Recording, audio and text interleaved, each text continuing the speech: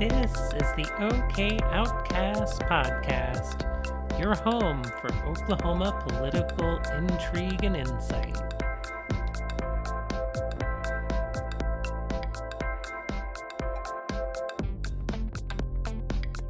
Hello, everybody, and welcome to another episode of OK Outcast. This is your host, Brittany, and I'm here with my co-host, Chris. How are you doing today, Chris? Hey, it has been an eventful week here in Oklahoma. Yeah, in Oklahoma and the country. Lots been going on since the last time we talked with everybody. Oklahoma primary elections were Tuesday, and there's been just an amazing amount of news coming down between Congress and the Supreme Court. So imagine we just want to jump right in today. Let's start with the primary elections on Tuesday. What would you say is the biggest surprise for you in Tuesday's Oklahoma primary results? Well, I was actually really pleased with everything. Well, not everything, but most things. But as far as surprises go, Anastasia Pittman, former state rep and senator, ran for county commissioner. She was an underdog, but she took it. What's yours? My big surprise was Gintner Drummond in the Attorney General primary, knocking off our current Attorney General, who was handpicked by Governor Stitt, John O'Connor. Gintner Drummond has been kind of a perennial gadfly candidate who, often, doesn't really win or, get a big chunk of the vote. But, this time around, he had what it took and snuck out a victory in the primary. And if we're going to have a Republican attorney general, from my point of view, I want it to be a Republican who's, more focused on doing the job right and less focused on trying to score political points. And I think in that regard, the people of Oklahoma are the real winners out of that race because, whatever your view on Mr. Drummond, he's been pretty clear that he wants that office to be focused on upholding the law and focused, on what the law is and not be, just a political tool. So I think that's a big win for the people of Oklahoma. Yeah, he eked that one out by 0.88%. So he won by 50.88%. That's a narrow win, but if you look at the vote count, it's 183.38 v 174.125. So it was real close, and Drummond is probably very thankful that there was only the two candidates in that race so that he's not having to do a runoff. Oh, there'll be plenty of those, and we'll get to that here in a minute. My super favorite thing, speaking of people that are elected to do what they are supposed to do, Cindy Byrd for auditor inspector. Cindy Byrd is a Republican, but her only concern was she, like her predecessor, Gary Jones, they care about spreadsheets. They want to make sure the books are right. And it was gratifying to see that she won by over 70%. Because yeah, she really cleaned up in that race. It was really not even close. Yeah, I mean, a 70, that's a landslide. Yeah. And Stephen W. McQuillan, I got plenty of mail from him explaining how from the auditor inspector's office, he would go against the Biden administration and really take him down, even though that is not even remotely what the Oklahoma auditor inspector is supposed to do. So, wait, so the state auditor doesn't get to take down the president? I mean, I guess he could run for president, but I don't know that he would be successful. So the least surprising thing is Stitt won it's what everybody expected. Um, Yeah, I as we were talking about earlier this week, I think while there's, certainly within the Republican elites and, the Republicans at the Capitol, there is a lot of displeasure with Governor Stitt, but I don't think a lot of voters around the state are really that in tune with all the Capitol gossip to really have strong feelings like that. So I'm not particularly surprised that he, breezed through to winning that primary pretty easily. it is weird. We call it being in the bubble uh, over at the Capitol, aka the Marble Whorehouse. Uh, and yeah, so the insiders know that uh, the House hates the Senate states hates the House, and they both hate the governor. But that does not matter to voters. They don't give a stit about that. Yeah, that's I think pretty accurate. So, Labor Commissioner Leslie Osborne is going to face a runoff, but she's definitely going to take it because she got 47.82. Next up was Sean Roberts with 38.27. I think Osborne is going to keep her seat. I certainly know I'm going to be voting for her. Yeah, and Leslie Osborne, somebody I have, personal connections to. When she was still in the legislature, I lobbied her personally in her office a few times to help stop some of the crazy anti-trans and anti-gay bills that were going through the legislature, and she was always a friend to the Oklahoma queer community, and has been, somebody who's been on our side and trying to stop some of the crazy. So I'm really glad to see that she was able to pull so much of the vote. I would have liked her to not have to even do a runoff, because even though you hear you saying, "Oh, she's got it," like, it really depends who shows up that day. So I'm sure Yeah, I'm sure she'll work hard to make sure her base shows out, though. absolutely. Markwayne Mullin actually did not take it for U.S. Senator, which kind of surprised me. Um, he did make the runoff, and he will probably win. Uh, but I made a joke on Twitter the other day about how Markwayne Mullin and T.W. Shannon, like, I can already see their runoff ads, like, "I love Trump more than you do. No, I love Trump more than I even love my family and my plumbing business." Yes, I would sacrifice my 9 children or however many he's produced. So let's talk about the clusterfuck that was CD2. Yeah, it's funny you said that. I just scrolled up to these results. This is the one that I 1, 2, 3, 4, 5, 6, 7, 8, 9, 10, 11, 12, 13, 14 candidates running. Yes. No candidate took more than 13 points or 14.74% of the vote. And we're going to have a runoff between two people who neither hit 15%.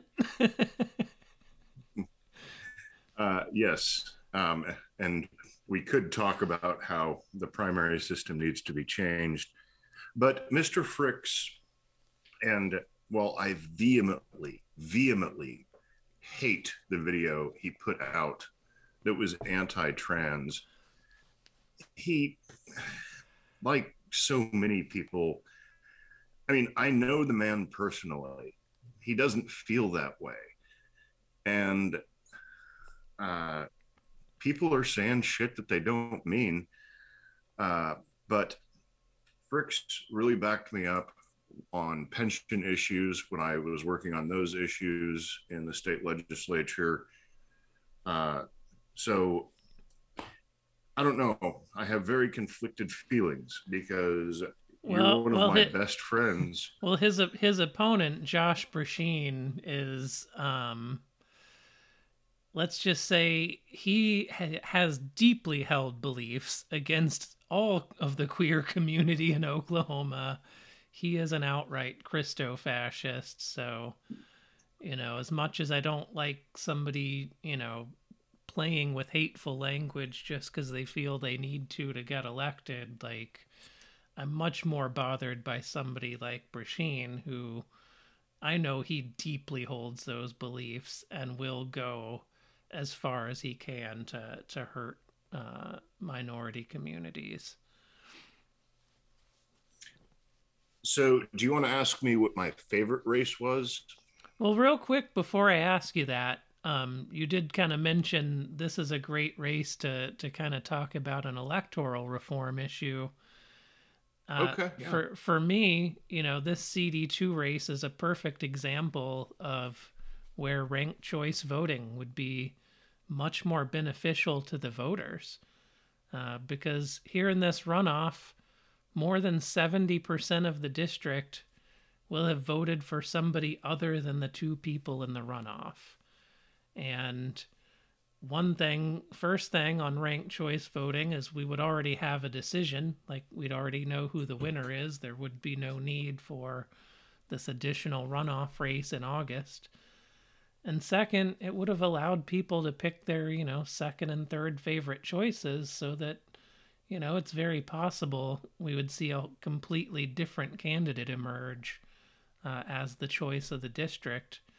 So I just think this current system does a disservice to voters by, leaving the two people who neither could get to 15%.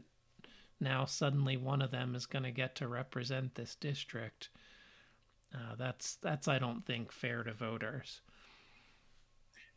Well, the problem I have with ranked choice is New York City switched to that after talking about pizza for some reason for a while. And it took them forever to do the vote tally. Yeah, that's because it's New York City, though. And New York City has its own issues and problems. I voted in one of the very first ranked choice voting elections in the country back in the early 2000s in San Francisco when I was going to law school out there. And, they've been using it for, almost 20 years now. And I think it's been very successful there.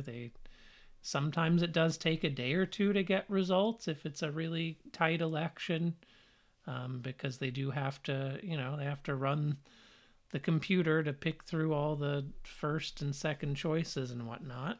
And sometimes if it's close, they have to then go double check some of those. But, it's been adopted in a lot of places now, in Maine. 7 cities in Minnesota have adopted it for their local elections. And another benefit of that, I would like to see it done in conjunction with doing away with party primaries and just make them open primaries. Maybe you wouldn't even need a primary. Just have everybody in one election and let people pick their first and second and third favorite and see who comes out on top that way. And there's a good Freakonomics episode that goes into how it helps to push people more to talking about what a majority of the voters care about. Because, you want everybody to like you. So there's less spending time on the negative and more spending time on, even if you're running against somebody, you don't want to necessarily trash them too hard because you might need their supporters to pick you as their second choice. And so it promotes a little more civility, I think. Well, that would mean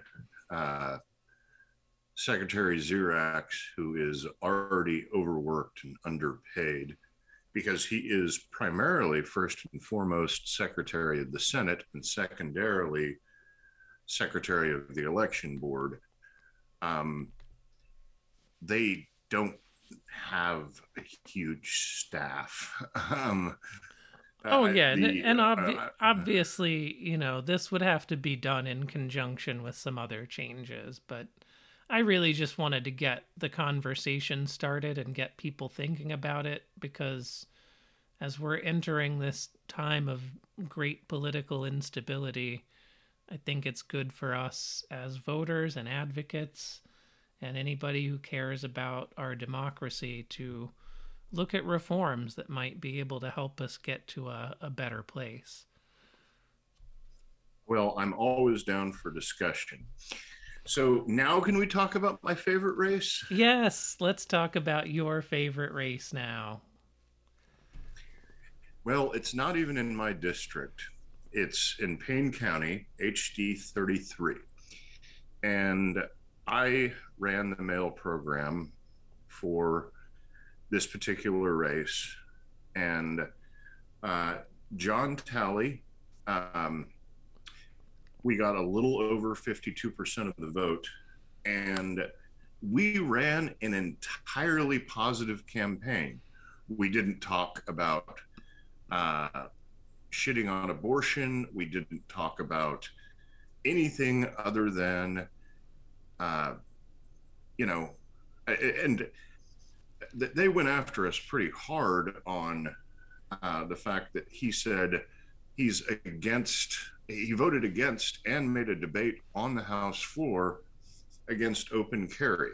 He was one of the only Republicans that voted against it. And he's a gun instructor. And his argument was, the first thing I tell my class is, if you draw your firearm, be prepared to shoot. It's not to be brandished about. And so he's pro-gun safety, which is for some reason wildly unpopular. He is... I don't know if it's wildly unpopular with Oklahomans in general, but definitely wildly unpopular in a Republican primary. And our opponent, Chafin, just went after us, all negative, all Trump, all the time. And we won with a positive message. Can you believe that? That is great news. It's great news for Oklahoma that they're keeping a rational voice in the legislature. And it's great news for you that your candidate you were working for got the victory. That's always a nice feeling, one you can kind of pat yourself on the back for. And It's also, it also shows that, one of the ways that Oklahoma can potentially get back to a sane government is for sane, moderate Republicans to run in these primaries and just be proudly sane and moderate and be okay with it and let the chips fall where they may.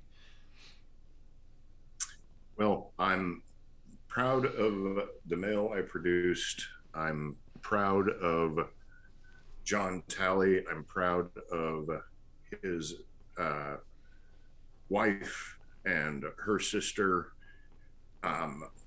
We all worked together, and my partner in crime, Jed Green, did an excellent job, as he always does, managing the field program. And if you ever want to get into politics, just know a lot of it is you're kind of a therapist. Hey, I was for you, right? Oh, absolutely. It's funny you mentioned that, to the listeners out there, part of the reason Chris and I became friends was when I was running for the state legislature back in 2010. Chris was working at the Democratic Party at the time, and he kind of came up to me after an event and, you know, approached me about how I was running the campaign and told me some things I didn't necessarily want to hear. At first, I was kind of offended, and we spent, you know, an hour or two arguing about stuff. But as I got home that night and started thinking about it, I was like, you know, the fact he spent that much time discussing this with me and like kept arguing, that tells me he actually cares, that this isn't just him trying to rain on my parade. And he was one of the only people who wasn't just clinging on to me to get near cameras and try and get in the spotlight and just telling me what I wanted to hear. You know, he was telling me some hard truths, and, you know, that blossomed into he was a good person to lean on and get advice from in that campaign, and blossomed into quite a friendship that lasts to this day. Well, I completely agree. If you want a sycophant consultant, I am not the guy you should hire. I will tell hard truths, because if you want sycophants, you can get them for free. But no, if I'm going to charge you money, I'm going to give you hard truths, and I'm not going to back down from them. And that's just my perspective on politics. Is you know, I would argue that that was a problem with the Trump administration, is nobody could give him a hard truth. Which brings us nicely to federal politics, which is your arena. Goodness. Well, start off with some good. The gun safety legislation did pass with several Republican votes in the U.S. Senate. Toothless. It certainly isn't, you know, it isn't going nearly far enough on gun safety, but the fact they were able to get anything through with some Republican votes was definitely a victory. I know my Senator Klobuchar worked very hard on this. One of the things that it closes was the boyfriend loophole, which apparently, you know, the only VPOs that counted against you getting a gun previously was if it was a spouse.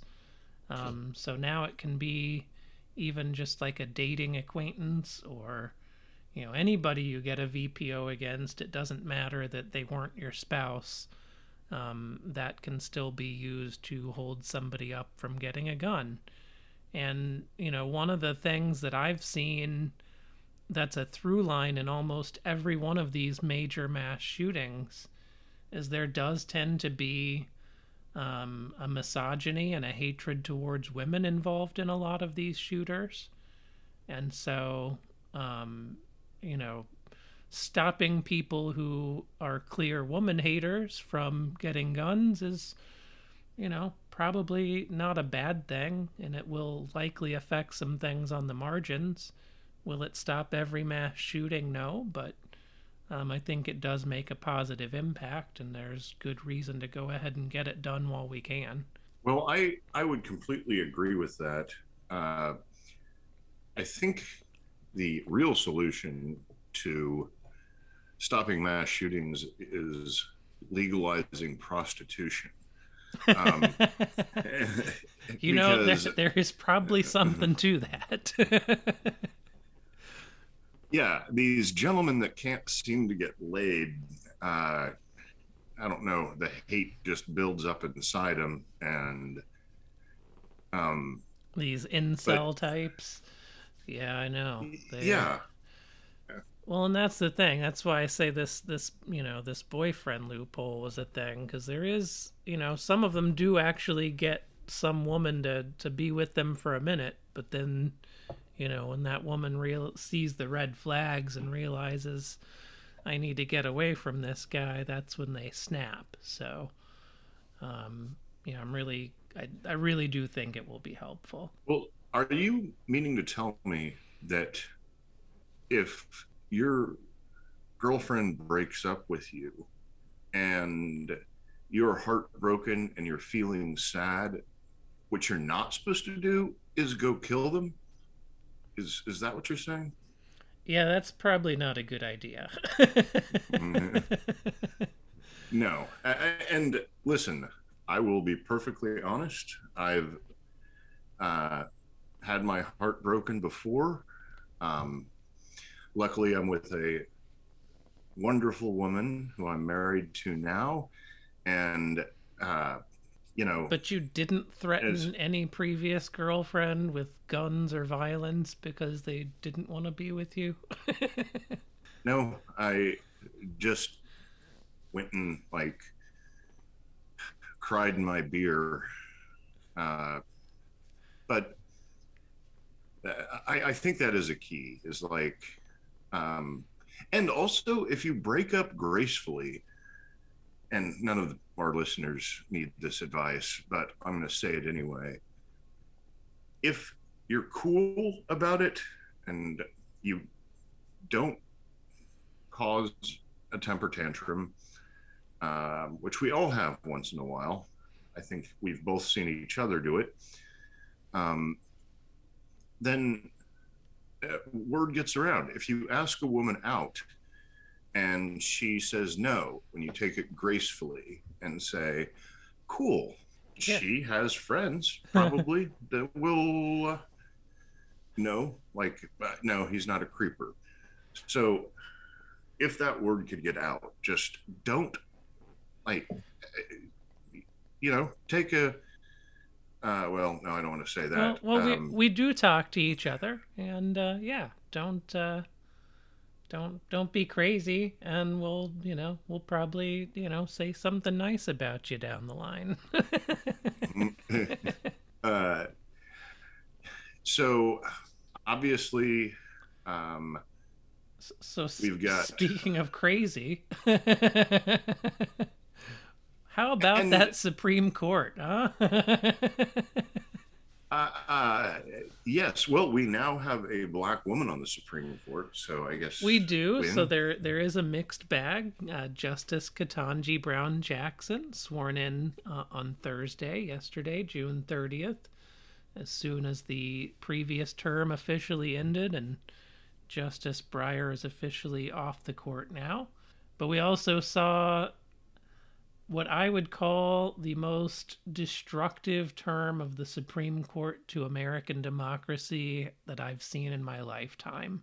Between overturning Roe v. Wade, which was purely a political decision and not based on good case law, not based on any real principled interpretation of the law, between that and the case of the football coach who was praying at the 50-yard line after games and having the team pray with him at a public high school. That overturned decades of separation of church and state case law. He's not praying on the 50-yard line to engage in some personal private prayer. Praying on the 50-yard line is intended to get attention and send a message. And the message being sent to the members of that team, there was even testimony from the trial court level of players who said they felt their playing time was impacted based on whether they prayed with him or not. And the majority of the court chose to ignore all of that and just come up with their own set of facts that indicated he was merely praying privately at the end of a game when he was on his off time. Which, it's not your off time. I played sports in high school, and even though the game's over, you still go back to the locker room. They're still talking about the game, debriefing, talking about how we're going to respond to either a win or a loss. So the idea that this was just some private display of his own faith and not an evangelism to try to force his evangelical views onto public school students, that's just bogus. But this court is making clear that they are very pro-Christianity, and they will go to great lengths to come up with decisions that enforce that on America. And that puts us in a really scary place. And then to top all of that off, it was announced yesterday that the Supreme Court is taking up a North Carolina case using a that's going to test a legal theory that's been proposed by John Eastman, who was star of the January 6th hearings for, famously trying to come up with a legal strategy to support the coup that he wanted. And it basically is saying that North Carolina should have the right to have its legislature decide federal elections regardless of what the voters might say. The fact that the Supreme Court's even taking this case up is very scary, because they could easily have just said, there's no way we're taking this. That's a ridiculous theory. We don't even need to touch this. So we really have a court that's out to do some great untangling, and then add to that the EPA decision that basically undercut the authority of agencies to be able to use the power that Congress delegated to them. It's just a mess. It's unraveling decades of law. And you were completely undiscernible there. Sorry, it looked like my connection went out briefly. Just the decisions between the EPA case, the abortion case, and the school prayer case. The Supreme Court has undone decades of law to come to decisions that are going to allow what I call Christo-fascists to impose their will on states in this country. And that's a very worrisome time for us at the Supreme Court level. I could not agree more. Well, I know we've got to conclude our show today. So it sounds like you have a fun activity for the weekend. Yeah, me and an old friend look like we're going to go down to do some go-kart racing. Probably down in the Dallas area. So that's going to be fun. I'm looking forward to that. I'm sure all our listeners know my love of racing. So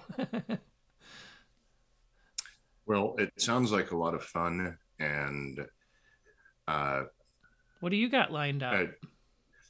So this 4th of July weekend, we are doing a yard maintenance, which is desperately needed and has been neglected from my end, especially. So my wife and I are gonna just get in the dirt and pull weeds, mow the lawn. So you're gonna go from having rolled around in the dirt in politics all week to getting in the dirt in the backyard at home this weekend. That is correct, ma'am. Well, that sounds fun anyway. Are there any fireworks you'll be able to see from your house? Sometimes from our second story, we can see some fireworks. It used to be we'd go buy fireworks and set them off in the backyard, but it's been dry lately, and I would just advise everybody, fireworks are dangerous if it's dry. If the grass is brown, don't light it down. I think that's some good advice. Yeah. But don't burn Oklahoma down, y'all. Yes, don't burn your neighborhood down. Just most people that don't know what they're doing should stay away from doing fireworks. You'll hurt yourself. You'll catch shit on fire. And I have heard numerous stories of personal stories, not just on the news, of people getting hurt real bad. So, yeah, well, at a certain person's wedding, of whom which I will not name, this person wanted sparklers set off at their wedding to walk in between, and a kid got hit in the eye with some of the sparks. Like, it was, anyhow, I'm going to leave all further details out of that. I can see so much going wrong in a situation like that. Children waving sparklers around. Well, then you maybe have a long dress that's maybe dragging on the ground with sparks landing on it. It was stupid. But anyhow, yeah. I hope you have a great 4th of July weekend, and don't get into a wreck on the go-kart track. Sounds good. Yeah, y'all have a good weekend too, listeners out there. Follow us at OK_outcasts on the Twitter machine. And you're at Masterman OKC now, so go follow Chris as well. He's trying to learn the Twitters as well. And and we'll be back with you guys probably next week. While there's a lot going on, both good and bad, all we can do is keep plugging away and trying to make things better where we can. So hang in there, everyone. We can't give up, and let's just keep rolling. Absolutely, Brittany. Keep calm and carry on. All right, y'all. Have a good one. Happy 4th, everybody. Later.